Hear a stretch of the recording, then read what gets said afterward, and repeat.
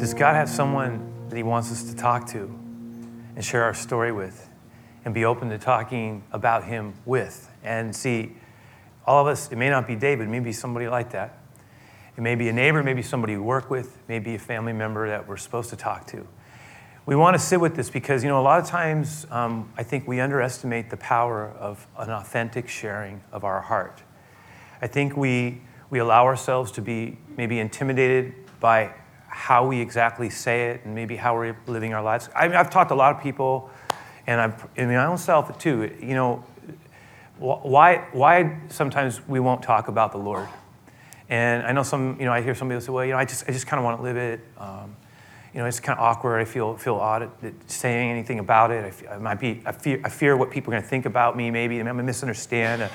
Sometimes people feel like, well, I don't want to get put in a box, so I don't want to, show this side. Maybe other times I don't know if I'll say it right, or then there's other things like, my life. I got problems, and I'm not sure that if I were to share it just.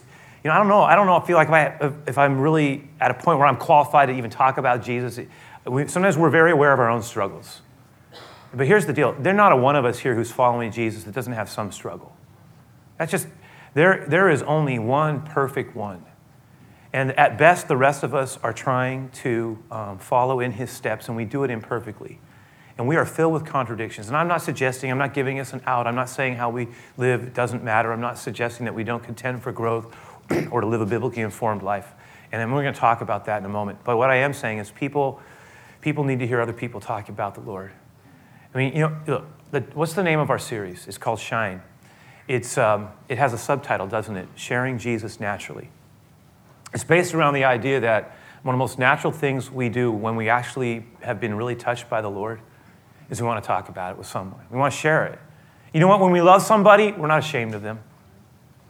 When we really love someone and we're proud of them, we're okay letting it be known. And I think sometimes what we're saying is it's the natural thing to do. Jesus said, your life in me is like a light that's I've given you, and I want you to be not someone who takes this light that I've given you and hide it underneath a basket, because that's not what a light's for. A light makes things illuminated. Think about this idea of shining. It's external, isn't it? It has to do with out. It's not simply kept inside. It's meant to be lived out. Light creates beauty. And if people who love Jesus and who've been touched by him don't talk about him, then who will? It's important that people who love the Lord talk. It's the natural thing to do. Jesus said it's the right thing to do. Shine your light. Talk about me. Make disciples. We talked about these things. Don't be afraid. Don't be ashamed to share your story of how God has changed your life. Here's the thing. We all need to, that's the natural thing to do. But we also have been trying to make the point that it kind of has a double meaning, that not only is it something that is a natural outcome of someone who loves the Lord to talk about him, but also that it's probably best done, and it's not the only way to do it, but it's probably best done, and we tried to illustrate that a little bit here. We had some fun with it. That it's probably best done in a natural way.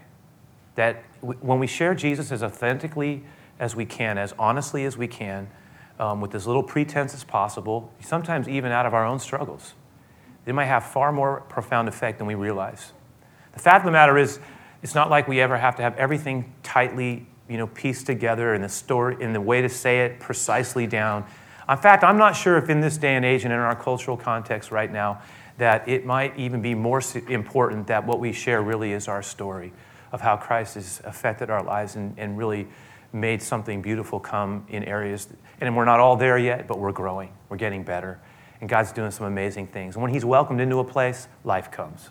Light comes. We're going to talk about that. What I'd like us to do is go back in time to the opening of the book of John, the fourth gospel. The fourth gospel, because it talks about the life of Christ, as you know.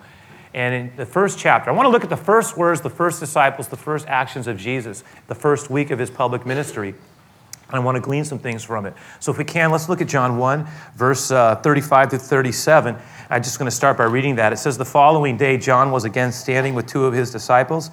And as Jesus walked by, John looked at him and declared, look, there he is, the Lamb of God.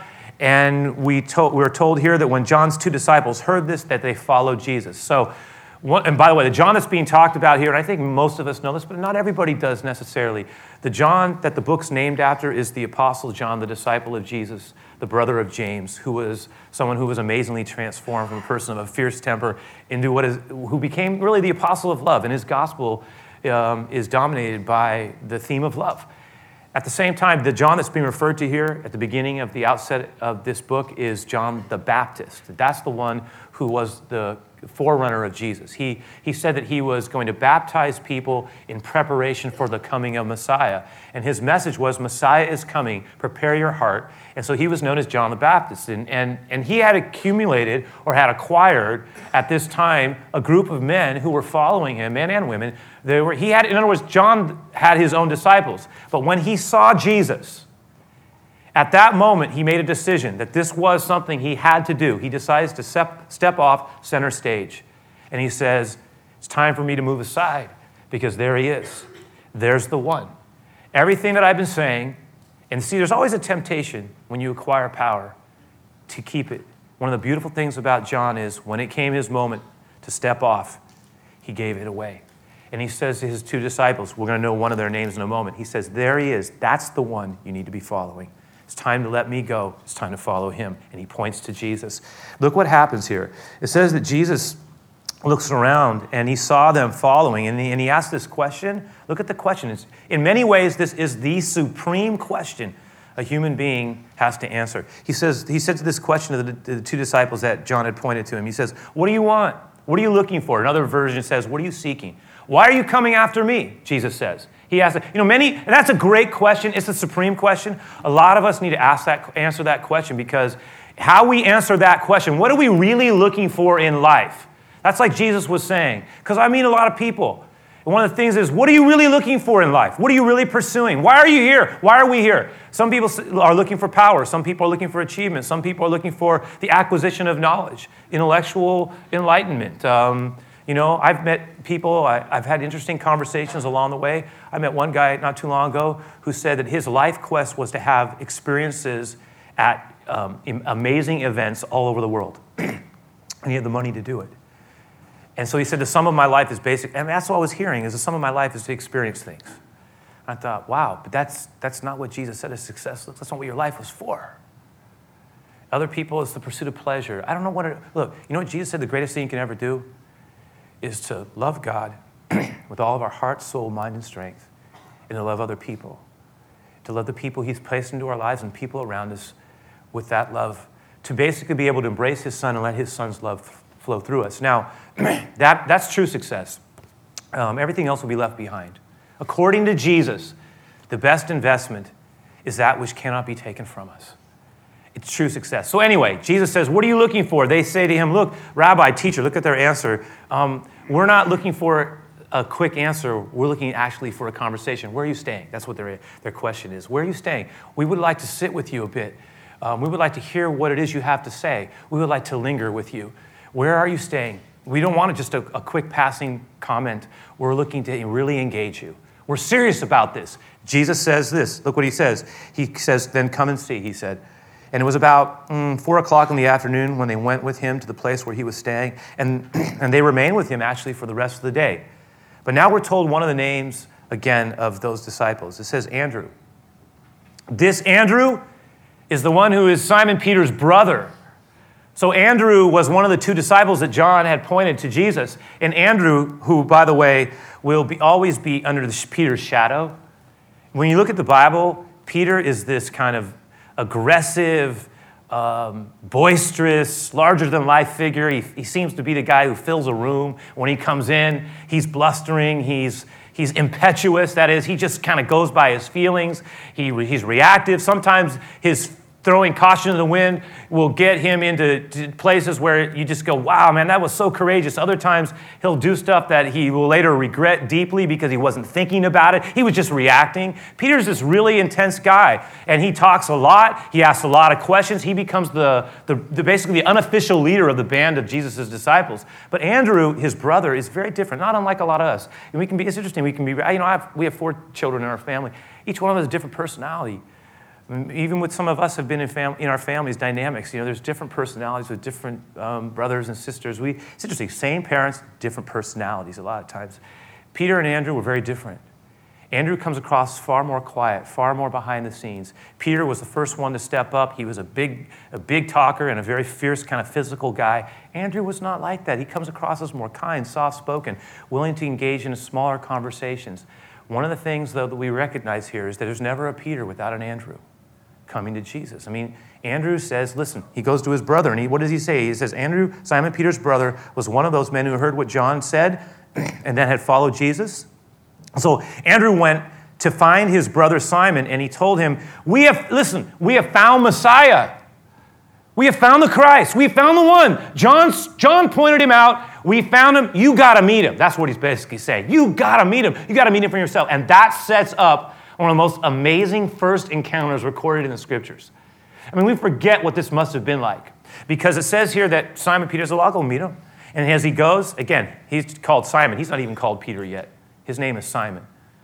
He's Simon. He's known as Simon, the son of John. He's Andrew's brother. And he goes to meet Jesus. And look what happens. The first interaction between Simon, later to be known as Peter, and Jesus is this. I can imagine. Maybe Jesus is kneeling down. Maybe he's sitting. I don't know how it goes. Maybe he's standing. But before they greet one another, before a word is said by Peter to Jesus, it says, we're told here that Jesus, looking intently at Simon, not a word is said, he looks at him. And those eyes, they penetrate right into him. It's not just a superficial glance. It is a penetrating look. And Jesus looks into him and he says, before a word is exchanged, he says, I know you. You are Simon, son of John. But I am changing your name. Your name is Cephas. Your name is now Peter. That's the first exchange. I'm giving you a new name. See, when you give a person a name, you're making a claim. There's a statement. Two things are going on there. First, he says, I know you. I know everything about you. And I know what you can become. And I'm calling you Peter. I'm calling you Cephas, which in the Greek is Peter, which means rock. I'm giving you a new name. Now, in the Old Testament, particularly, new names were often given to signify a shift in a relationship with God. So that Abram becomes Abraham. Sarai, Sarah. Jacob the supplanter becomes Israel. There is another man, a wild man, a fanatic in the New Testament. He is a religious fanatic who is intensely opposed to the way of Jesus. His name is Saul. He's from Tarsus. He's a Pharisee. He meets Jesus on the road to Damascus. He is radically altered by that moment and that meeting, and to the extent that he gets a new name. Saul becomes Paul. The same principle applies here. Jesus says, look, you are Simon, son of John, but I am giving you a new name. Now it's your choice to receive what I've just said. And in a way, we're going to talk about this. There was a critical moment there. Jesus says, I'm giving you a new name, because in that new name, there is a shift happening in your life. Now, that's the exchange. We're going to come back to it in a moment, but let's continue on, because there's one more incident that occurs. Look at it here. It says, the next day, Jesus decided to go to Galilee, and he found Philip, and he said to him, come and follow me. Now, Philip was from Bethsaida, which was Andrew's and Peter's hometown. Philip went to look for Nathanael, who was his friend. Nathanael is sometimes referred to as Bartholomew as well.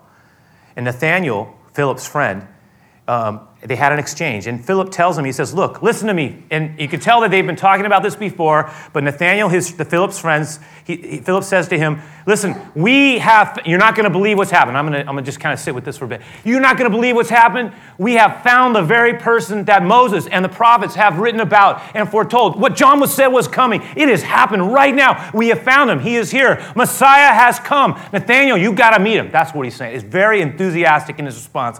And then what happens is Nathanael, who is revealed as not just a skeptic, he's a cynical skeptic. Because what he basically says is, because Philip says, I'll tell you who he is. Jesus, the son of Joseph from Nazareth. And all Nathanael hears is, did you say Nazareth? That one donkey town, Nazareth? That town? Are you crazy? Are you off your rocker? Do you understand? Look, Nazareth had a reputation. It was known as a small town. It was actually known for its vice because it had a Roman outpost there. And that outpost was known for a place that stuff happened. And so Nazareth had kind of got the reputation as a place that was, not of high repute. So the idea, when his response is, can anything good come from Nazareth? Can anything good come from Nazareth? Are you serious, Phil? What has gotten into you? There is nothing. The Messiah is coming from Nazareth. Is that what you're saying now? Come on. Get a hold of yourself. There is nothing good that comes out of it. No Messiah is coming from Nazareth. And you know what Philip says? I'm not going to engage. It's one of the best answers ever. I'm not going to engage you in a debate. Listen, come and see for yourself. Come with me. You meet him. You meet him, and then you tell me what you think. Come and see. It's the great invite. Do you know what? Before the day is done, there's this stunning exchange. You can maybe go back and reread it. It's an amazing exchange that occurs in John 1. But there's this interaction between Jesus and Nathanael, between the cynic who's reluctant, the skeptic, and all of a sudden Jesus and him just kind of go at it. And before it's done, this skeptic has dropped his guard and he's now joined the Jesus team. I mean, it's pretty interesting to watch it happen because he says, I'm in. If you can read me like that, I'm in. This is beautiful. Now, what is this for us? A couple of things. I kind of want to put on the board. I want us to think about it as we head into the summer, but also into this week. Let's take this text. We just looked at it. Let's wrestle with it a bit. Firstly, let me suggest something, you guys. For all of us, this is great. And this is the first, I'll just kind of put this as number one, but let's remember that Jesus knows not only who we are, but he knows who we can be. And I go back to Peter on this one. I go back to it because it's that moment. It's like Jesus really does know us better than we know ourselves. I mean, he says to Peter, I know you, but I also know what you can be. And I call you into your future. I call a name over you. I call a name over your life. And in a way, it's like, if you can hear me, it's like Jesus has a name for every one of us. He really does. I mean, he sees us in raw form, but he knows what we can become if we will let him shape us and grow us and form us. Listen, if we will submit to what he says we are to be, because that's the key there, by the way. Simon has to decide to embrace that word. He has to decide that he will embrace that name that is being spoken over him. It's a choice. In a way, it's a choice that you and I must make. We also have to choose. Will we accept the word that he's speaking into our lives? Because I'm convinced that when we come to him, he has a theme to speak over our lives. It's like, and sometimes it's a life theme. In Peter's case, it was. I will now call you a rock. I will build on you, my friend. You are about to learn things about yourself. You know what? You and I are going on an adventure. And that adventure is going to be a discovery of who I want you to be and who you really are. And it's going to involve, he didn't know it at the time, great pain. And Peter's character was going to be reformed. And he was going to experience a devastating failure. And he was going to shake his confidence as a man. And yet God was going to reform him. And really, the way of Christ was to shape his character out of the context of his overconfidence into something that could be used as a platform for other people to live out of. It's a beautiful thing. But this is years down the road. Jesus is already saying, I give you, look at me. I know you, and I know what you can become. And in a way, the Lord has a song, a name, a theme that he wants to sing over all of our lives. It's almost like we get to decide how much we want to embrace this seasonal calling that he has for us. Who does he want us to be at this season of our life? What is the theme, the overarching theme? What would it look like if we were really growing with God? And what would representing his heart uniquely as we are look like? You know, one of the things I was reminded of, and some of you probably have seen it, Michelangelo has these, if you've ever seen Michelangelo's work, you think of the David. It's just stunning.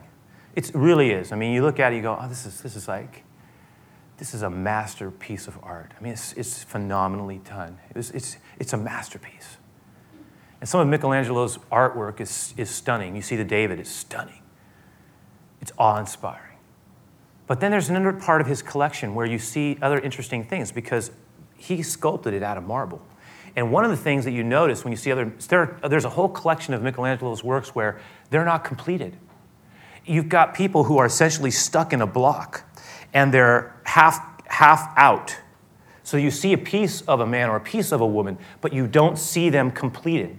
And he would say that when he sculpted, he was releasing the prisoner. In other words, he was setting free what was inside. He wasn't just he was letting go what was in there. That was how he saw his art. He was releasing that person out of the marble. And in some of those halfway done ones, you see it, you go, whoa, I can see it. It's like he's coming out. And in a lot of ways, it's like what God's trying to do in our lives. I mean, there are things that he is trying to chisel away in us. This is what he was doing with Peter. I call you, Peter. You are the rock. And it's like, I'm gonna work on you. And you are going to find yourself in a way you've never known yourself. You think you know who you are, but I know who you are. And it's like God's saying the same thing to you and me. He's working on us. He's working on us. And sometimes it's an easy thing and a big chunk falls off. And it's like big breakthrough in our life when God really works in our life. And there's other times where, boy, it's like we're stuck in there. And it's really hard. And we learn the grace of God. And we learn what it's like to fail. And we learn what it's like to grow. And we're struggling also to get out. And God's working on us. He's a beautiful image. He knows what we can become. And I'm telling you, every season of our life has a unique thing that God's trying to create in us. He's the master artist. You see it? But the key is this. Will we submit? What I mean, will we embrace what he wants to do in us? He is trying to reform character. He's trying to break some of us free from habits. He's trying to give us the ability to love in ways we haven't been able to do because of whatever insecurities or pains we've been carrying. He's about setting free. He's about bringing life. He whom the Son sets free is free. I mean, it is about this way of Jesus. It's an amazing way. But this brings us back to the other piece here, which is this. Not only does he care about who we are becoming, but I also think he cares about a lot of other things as well. And certainly one of the things Jesus cares about here is other people. And I want to suggest that, and we'll just call this our second piece here, is that he wants all of us to be known, just like Andrew was known and Philip was known, for bringing people to Jesus. And so it's not just about me, it's also about us touching other people with the love of Christ. And this is a big part of what we've been looking at. Hear me out now. Every time Andrew is mentioned, you remember he mentioned Andrew's not this great guy. He doesn't turn out to be the great leader. He doesn't become part of the senior leadership team of Jesus. He's not part of the inner circle. But you know one of the most amazing things about Andrew? It's so cool. Every time we see him in the scriptures talked about in any extensive way, he's described as bringing somebody to meet Jesus. It's really, the first time it's mentioned is in John 1, where he says, listen to Peter. Peter, you've got to come and meet him. You've got to meet him for yourself. And he brings Simon over and to meet Jesus. Peter begins because Andrew brings him. There's another example in John 6 where Andrew somehow or another gets in this conversation with this boy. And Jesus has been in the middle of teaching and a long day has gone on and they don't have any food to feed the people with. But Andrew's been having this conversation and this boy hears about the fact that they don't have enough meal. He says, well, you can have my lunch. And Andrew says, well, let's go bring it to Jesus. And so Andrew and the little guy go to meet Jesus. And you know what ends up happening by that? One of the most amazing miracles occurs that day. The great feeding of the multitudes by Jesus begins because somewhere or another, Andrew had gotten into a conversation with a little lad, a little boy, and led him to meet Jesus. And one of Andrew's questions was, I found a kid, he's got some bread and he's got some loaves, but what are they among so many?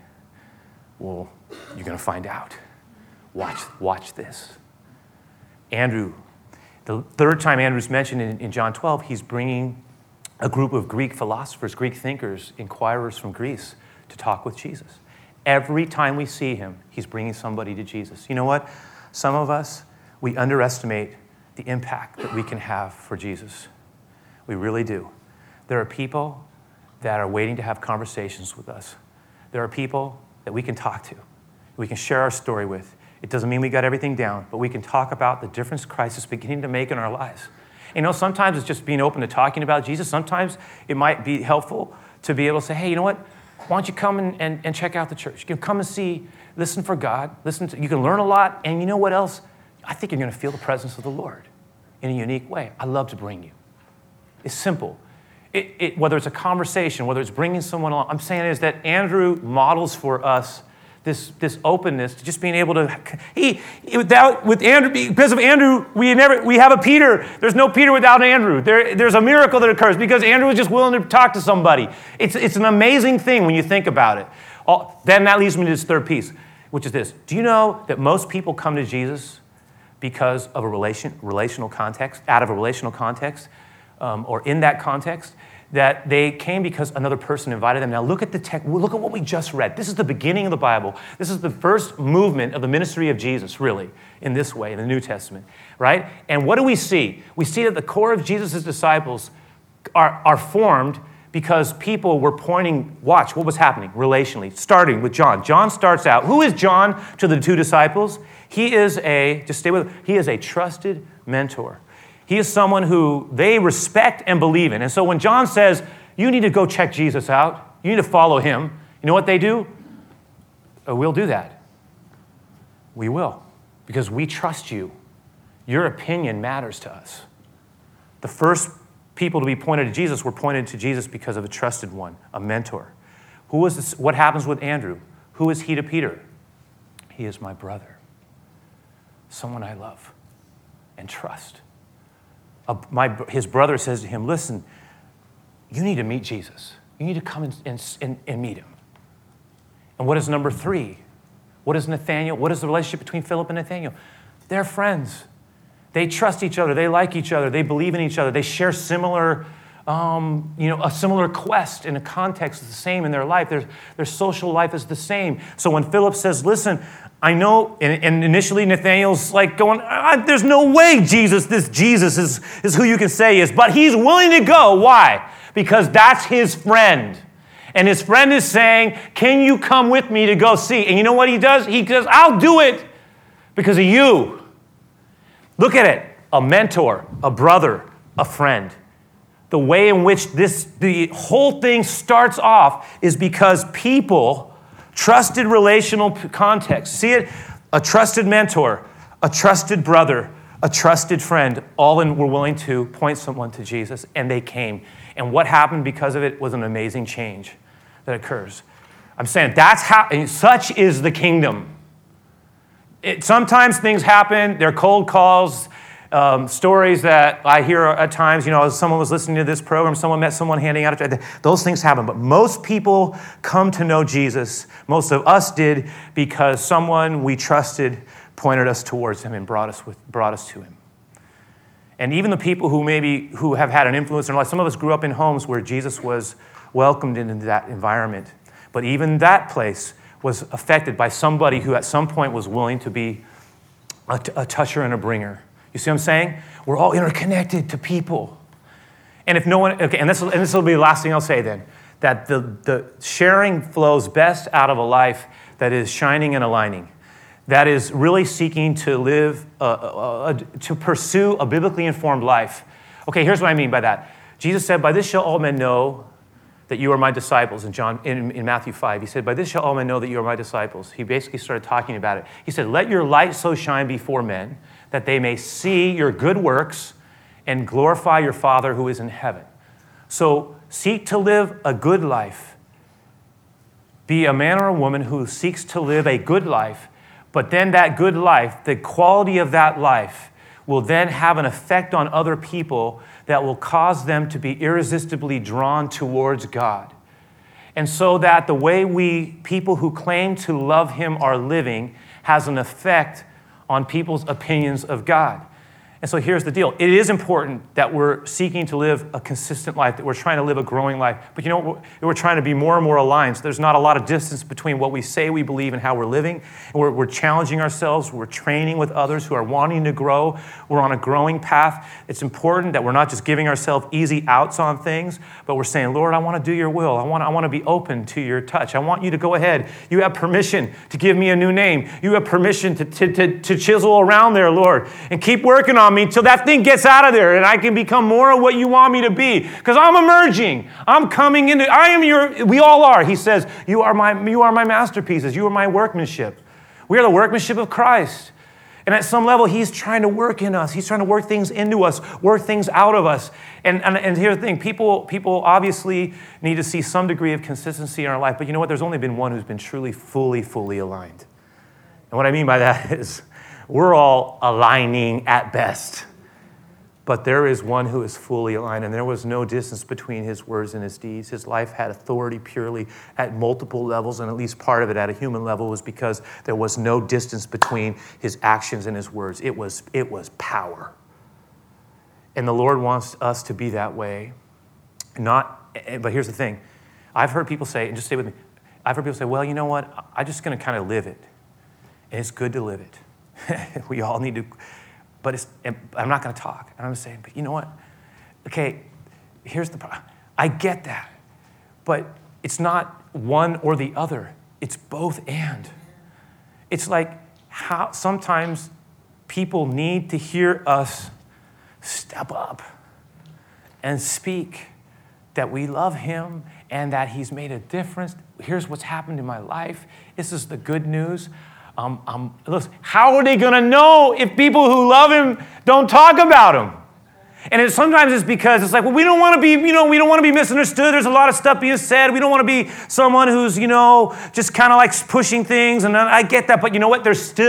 We're beginning to be simultaneously seeking to live a life that more and more looks like Christ, and letting the master sculptor and chisel away at us till what we are meant to be begins to emerge with greater clarity, living more and more in alignment, challenging ourselves internally, behind the scenes, because what's in private will show up in public. It does. And really going after this thing in the right way. Lord, grow me, work on me, change me. Let me know my song. Work in my life. Show me your ways. This is a great discovery. Finding new things in you, but also, Lord, remind me that you have set up divine appointments.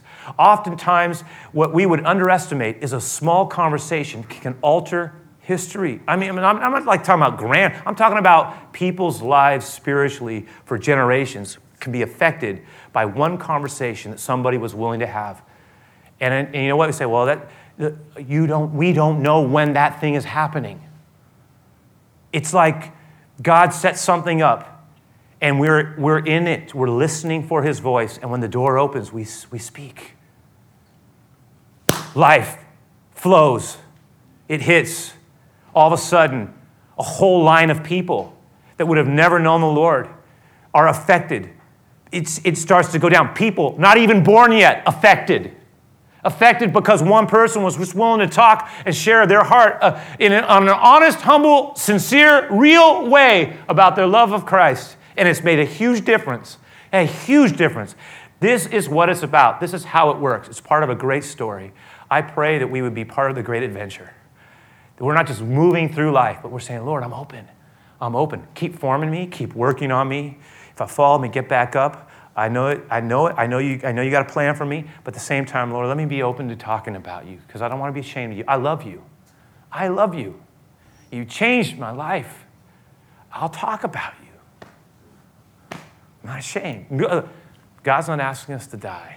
There are people out in parts of this world right now that talk about Jesus can cost them everything that we think of as being their own. They're not just proper people, their lives.